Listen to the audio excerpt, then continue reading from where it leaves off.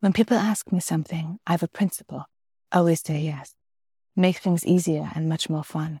I used to say no. Back then I was a pain in the ass. My own family said so. Took years to realize all anyone wants to hear is yes. Do you think I'm a good lover? Yes. Do you like being with me? Yes. Can you fly a plane? Have you a license to practice? Life's more interesting with the answer is yes. Even at my age, people approach me. Are you an actor? Yes. Have I seen anything you've done? Probably. A beautiful woman will come up to me. Didn't I see you in Dangerous Liaisons? I can't resist. I'm just open. Girlfriends don't understand. Sasha, the one I would have married, was furious. Told me to leave. Packed my bags in silence, a face full of unfinished sentences. Too stupid to see all she wanted was an apology. Since then, I've never slept in my own bed. This Texan I met, Hank, told me Americans have an expression for this, couch surfing. They've slogans for everything. Marketing has invaded every corner of their life, even love. A diamond is forever, even suffering, dumpster diving. A million ways to make the shittiness of life sound fun and cool. I imagined a flotilla of sofas and mattresses with women on them being borne back to the shore, grabbing onto the nearest one, taking a short ride on it, letting go when another one came along, doing this several times, getting a knack for grabbing and letting go, not caring whose bed it was as long as it's comfortable, eventually not being picky about that either, or what the woman was like. Secret's not to king. Hank knew what he was talking about. He'd been surviving in France on his wits for 5 years, didn't speak a word of French. Never said there'd be times when there's no mattresses. You're just drifting out there in the freezing water, getting older, calling out. Nobody hears you. When the one thing you desperately want is to say yes and grab onto the nearest pretty young girl. But, to be honest, now even an old one would do. Don't you remember me in Dangerous Liaisons? Times when you begin believing your own bullshit. Later I played parts I'm not proud of, just for money. I was a star. Water's gone quiet. Nobody sees you waving your arms. You've drifted too far. Nobody mistakes you for an actor anymore. Bide your time.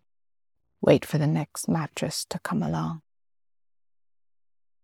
I sneak into Hotel Martinez, slick a comb through my mustache, making like Fernando Rey, cane, smart white suit, steal a copy of the Herald.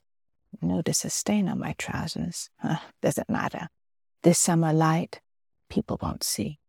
What's important is a certain elegance, living in the moment. Smuggling myself onto a bus with a flock of grannies in wide-brimmed hats, I take a free ride down the Croisette, tilting my face to the sun, convincing myself I'm living an expensive life. No different than these Russians spilling out of Bulgaria or my widows, keeping the facade of their past beauty, although everything behind has begun to sag and fade. A widow gives me a gamey look.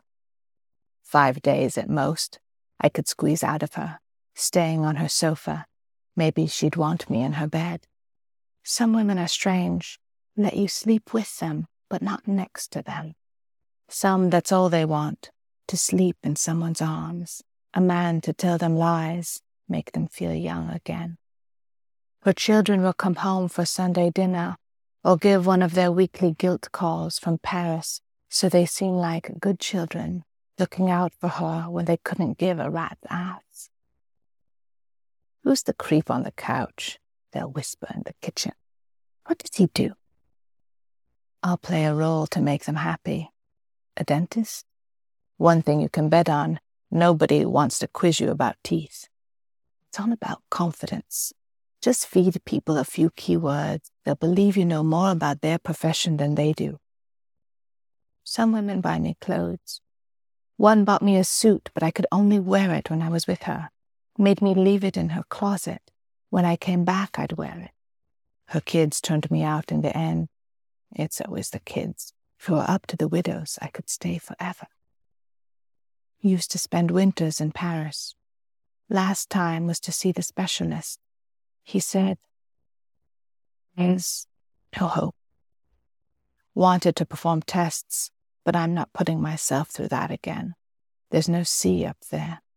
Can't sit on the beach, sun on my skin. Freedom. Listen to waves pulling away and returning as I lay on my back and burn. This is life, even if I'm dying. Now a girl stumbles up to me. Sasha was pregnant when I left. Her choice. Knew I wasn't interested in kids. I like them to talk to, sure. They're freer than adults. That's how they trap you into raising them.